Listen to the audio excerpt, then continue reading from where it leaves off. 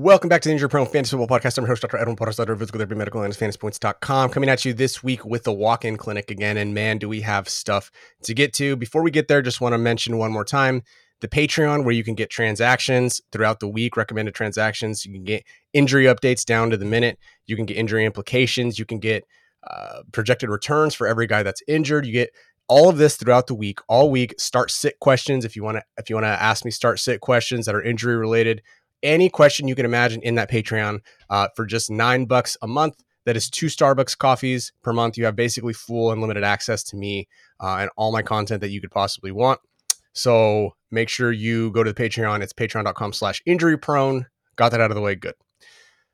Let's talk about all the news that poured in this Sunday. We're going to talk a lot about Joe Burrow, but we don't really know a lot. Zach Taylor's came out and said that week 3 is in doubt for Joe Burrow, but we don't really know what that means with Zach Taylor. We, of course, know the classic Joe Mixon situation where he kept calling Joe Mixon week to week and day to day, and Joe Mixon ended up missing 10 weeks, I think it was, that year in 2020 and didn't return at all. We saw the AJ Green thing the year before in 2019 when he kept saying that AJ Green would be back. AJ Green never got back. Zach Taylor's just not a trustworthy source. And Joe Burrow did say that he tweaked his calf. Now, this was unexpected. This wasn't necessarily something that we thought was going to happen. There's an entire list of quarterbacks who have had a calf injury since 2018. The list is small.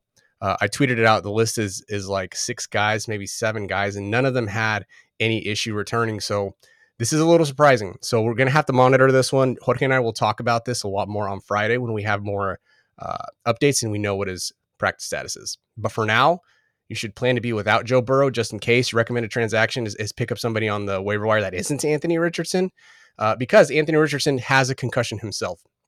What you need to know about concussions is that since 2018, 50% of the time, quarterbacks who sustain a concussion come back, which of course means 50% of the time they miss at least 1 week.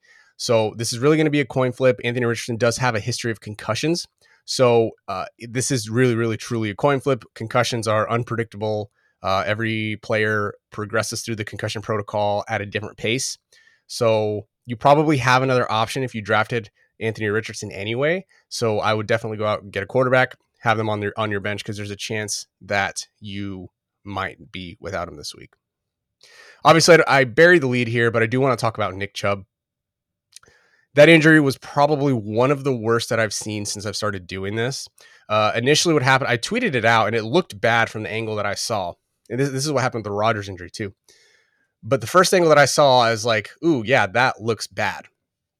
And I saw another angle and it looked worse. So you're worried about, for Nick Chubb, last night the concern was arteries, nerves, the joint itself, the knee joint being dislocated. I mean, it was bad. So right now we have to worry about Nick Chubb's health. We haven't heard, at least I haven't seen this morning, that he had any type of emergency surgery, which is great to hear. But man, yeah, this is something that is significant to his health moving forward, not just his football health. Don't expect him back on the field this year. Send good vibes Nick Chubb's way because that injury was gruesome. It was nasty. It wasn't a pretty scene, and we'll just leave it at that. Oh, another weird situation with Saquon Barkley and Adam Schefter is adamant that this is an ordinary ankle sprain, according to his sources. Now, last time Saquon Barkley missed 3 weeks because of an ankle sprain, it was his right ankle again, and it was a high ankle sprain. It would not be shocking if Saquon Barkley has a high ankle sprain. But it's hard to operate under that assumption if Adam Schefter is telling us this is a low lateral ankle sprain. So what you need to know when it comes to the difference is, and this is why I'm skeptical, 7% of the time, when there is a low ankle sprain for running backs, and again, this is since 2018, 7% of the time, running backs miss 3+ weeks, 7% of the time, if it's a lateral ankle sprain. You look on the other side of that, juxtaposed to that, you have running backs with a high ankle sprain, they miss 3+ weeks, 52% of the time.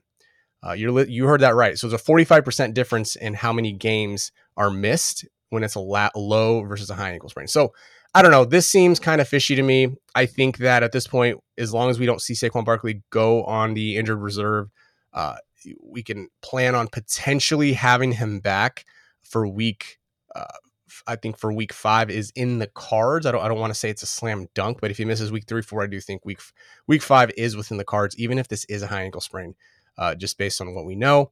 But again, this is a really interesting situation, tricky situation, because the last time Saquon Barkley in 2021 had an ankle sprain, it kind of, the reporting was also kind of off. They said his x-rays were negative and then he missed 5 weeks. So just keep an eye on this one is all. Your recommended transaction is you got to go out and get somebody off the waiver wire that isn't Matt Breida. Don't fall for the trap of Matt Breida. There are probably going to be some leagues that you're in where your best option is going to be grab Kareem Hunt. That's your best option. Leonard Fournette, grab your best option. I understand that is not ideal, but in some leagues that I'm in personally, I know that those guys, even those guys aren't on the wire. So those are some super deep options. And of course, Jerome Ford, those guys. Maybe Kyron Williams is still out there. Probably not. But you're definitely going to want to pick up a running back for the next couple weeks at least. David Montgomery, laughably, went against what Dan Campbell said, saying that David Montgomery is day to day, and he said it's going to be a couple weeks. I think based on video, he did get sort of a defender rammed into his leg. He probably has a pretty deep bruise, and those are not comfortable. I mean, that is less tolerable than the name sounds. So be prepared to be without Montgomery for at least a week. I do think that this shouldn't extend beyond a couple of weeks for Montgomery.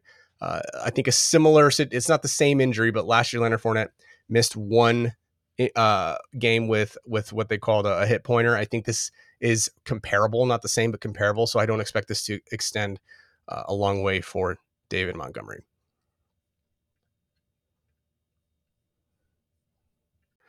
Just wanted to talk about Brandon Ayuk real quick, moving on to receivers. So Brandon Ayuk hurt his left shoulder in the first quarter, hurt his right shoulder again, and then hurt both shoulders. So yes, there were 3 plays potentially where he injured both shoulders at some point or another.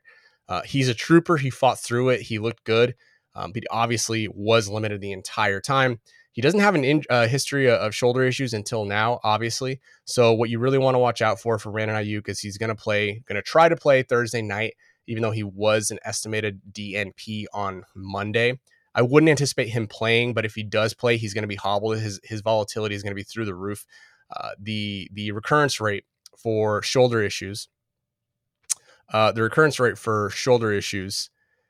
is about 16%. So that's something you're going to have to worry about with Brandon Ayuk. So yeah, he's going to be volatile. He's going to be tough to start. I'd be surprised if he plays. And if he does play, again, he's highly volatile, but he is not a must start in my eyes.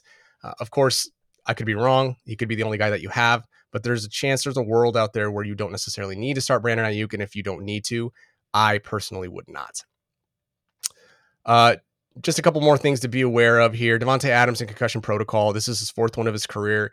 It's enough for me, and with that offense and with that situation, to try to move Davante Adams to maybe a Raiders fan or a Davante Adams fan. Just get him off your plate and make sure you get good value back for him. In fact, maybe this is a hot take.